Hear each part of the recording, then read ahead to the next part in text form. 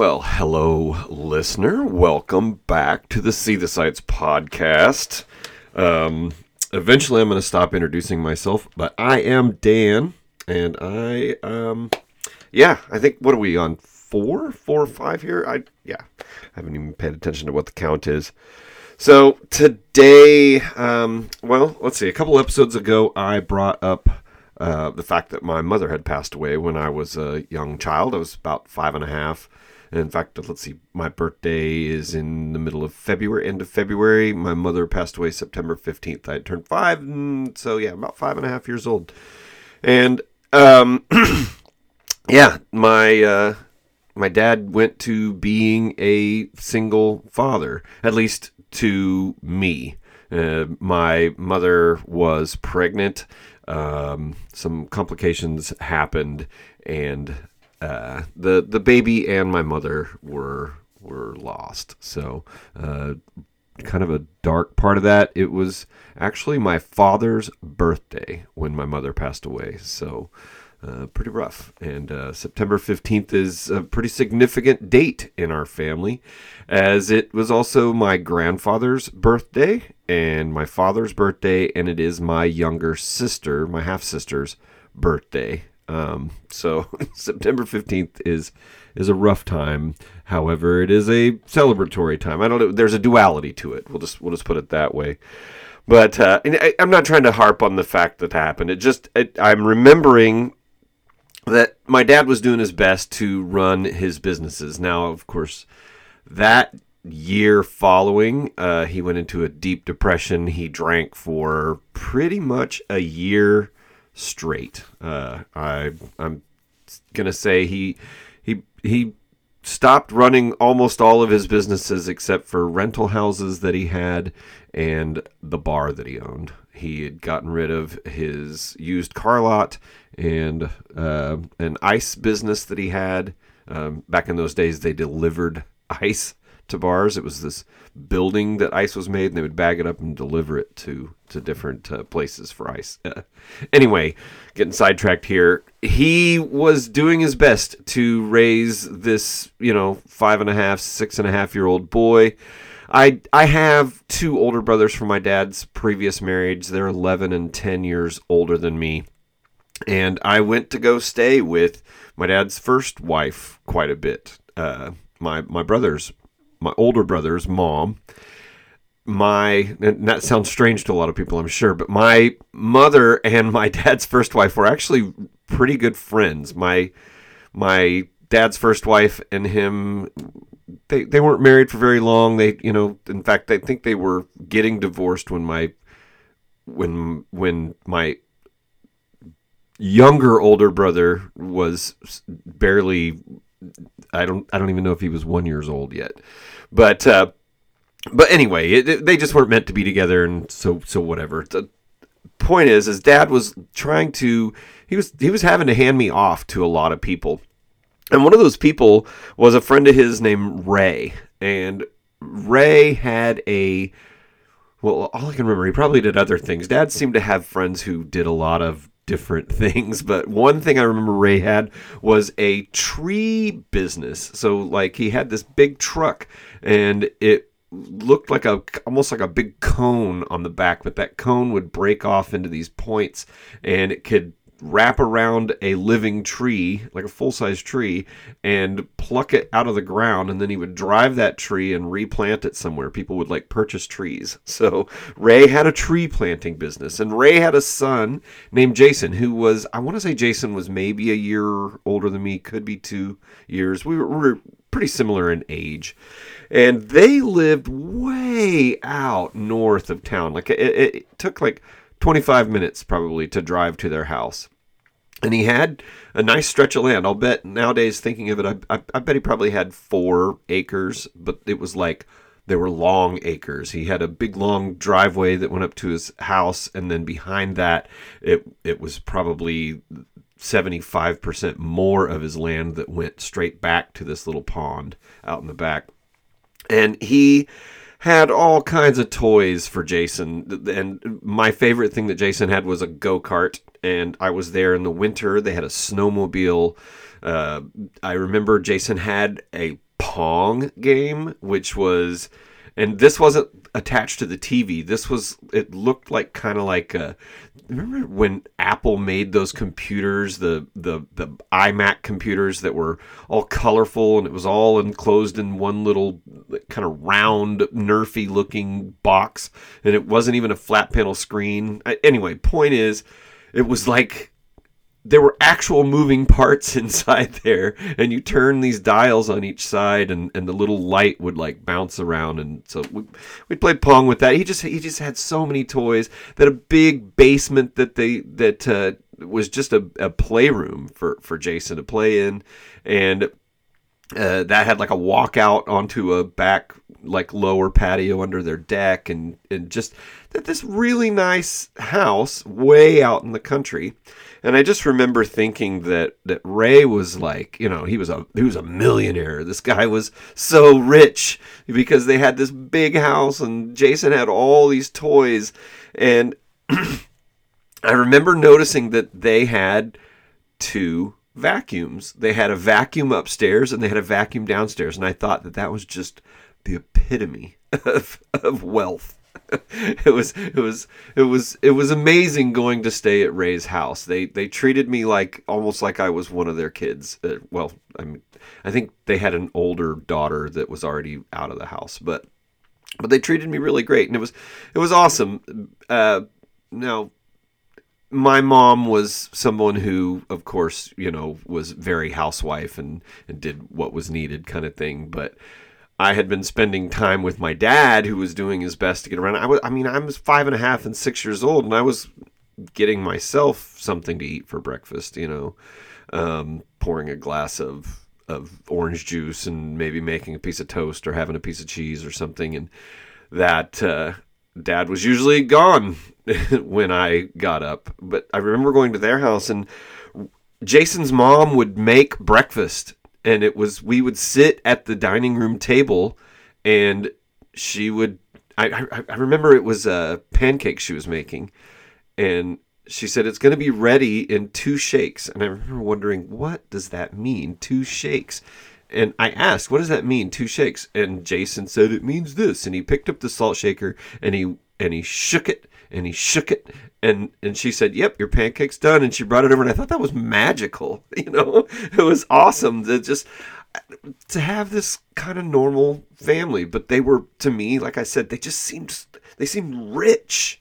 And it's strange looking back at that perspective that I had that has changed as I've gotten older, that I've learned what actual wealth was. The thing that I loved the most probably was not so much all of the stuff. It was the sense of family that was there, that normalcy, the kind of schedule that went on, that, we got up at that time and we had breakfast, and then it was time for us to go play. And then it was time, make sure we came in for lunch, and she would come out and say, it's lunchtime, and it was just this kind of epitome of, I don't know what, the nuclear family, but we lived in a trailer home. We lived in a mobile home, and we lived on the not so nice part of town.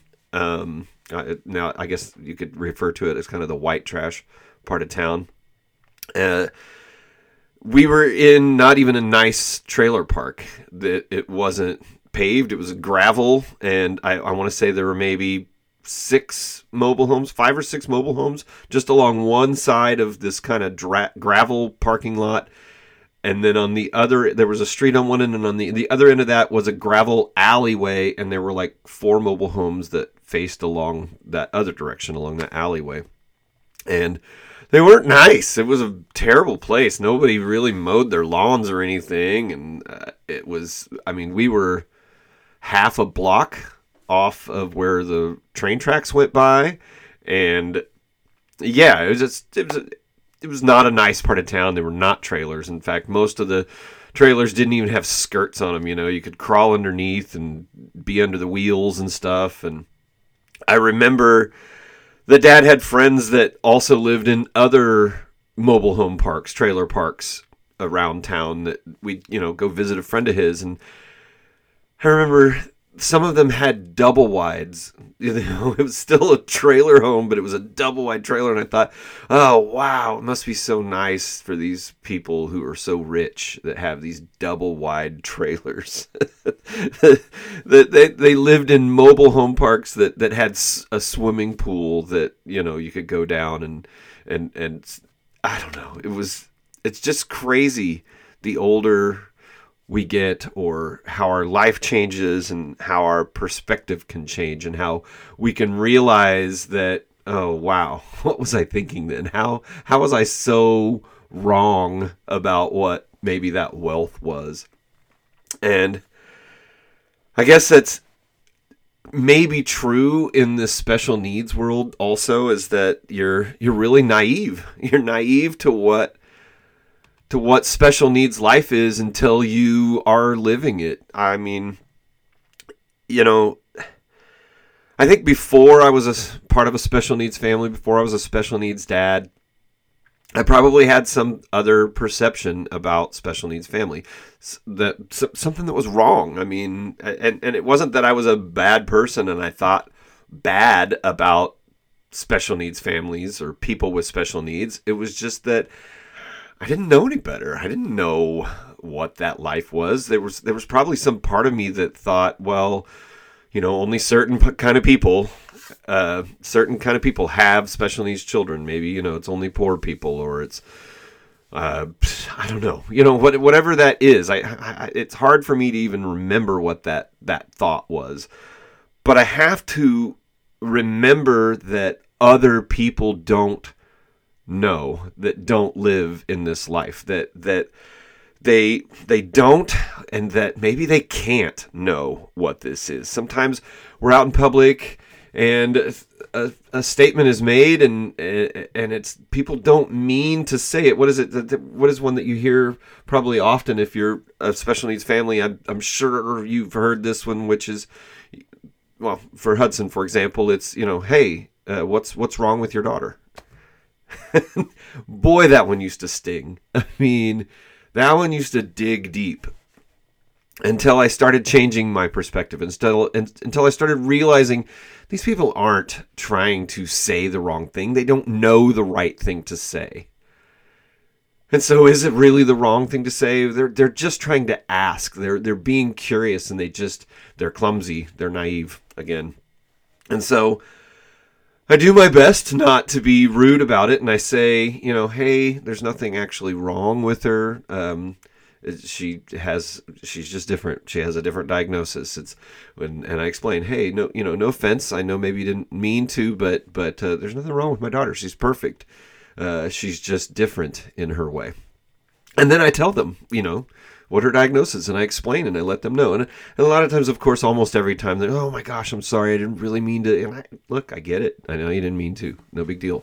Because I was that person before. I probably would have made that mistake in saying, what's wrong with your kid? And you know what? So what? Why are we putting that on somebody else? Why are we not realizing that we've gone through a transformation? That it is up to us to maybe be better. It is up to us to maybe educate other people.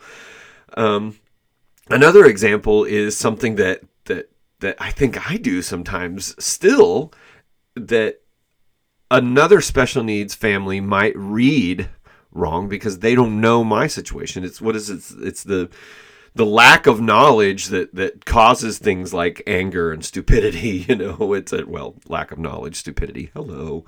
That one seems pretty obvious, doesn't it? But it's I'm out in public and I see another special needs family, but I don't have Hudson with me. I'm just out at the grocery store, and of course I'm going to notice, and I'll probably catch myself. Well, I've caught myself staring, and I know that I can see that look in the eye of this other family of, there's another person freaking staring at us, like I'm so sick of people staring at us when we're out in public, like, and if I can recognize it, if I find the opportunity, if I feel like it's the right time, then I'm like, hey, hi, hey, my daughter has special needs. It's nice to, just saying hi. Sorry, I didn't want to come off like I was staring, and I found myself being able to do that, to be confident in that situation. But it's a lesson in knowing that just because somebody's out there and they're staring at you doesn't mean that they mean any harm by it. It means maybe they're just curious. They don't know. And that we are different. Our lives are different from other people. We're just out there. And it's going to happen. And it's on us to realize that the onus is on us to say something or to just grin and bear it and handle it. So you just have to remember, people just don't know what they don't know. And it's kind of up to us to forgive, right? It's not up to them to be better if they don't know how to be better. So, yeah, so that, I guess that's all I'm going to talk about today, is just remember to forgive people, because I don't think people mean us any harm when we're out in public. They're just curious, and just, do your best to be nice about it and say, hey, hi, how are you? Are you curious about my son? Are you curious about my daughter? Are you curious about my condition? Here it is. And I think a lot of us have learned how to do that, but maybe we got to be reminded sometimes. So that's why I decided to make today's podcast. So I think that's probably going to do it for now. I'm going to remind you guys that to the world, you may be one person, but to one person, you may be the world. So go be somebody's world. And I think that's going to be a wrap, guys. So thanks for listening again, and I'll talk to you next time. Bye.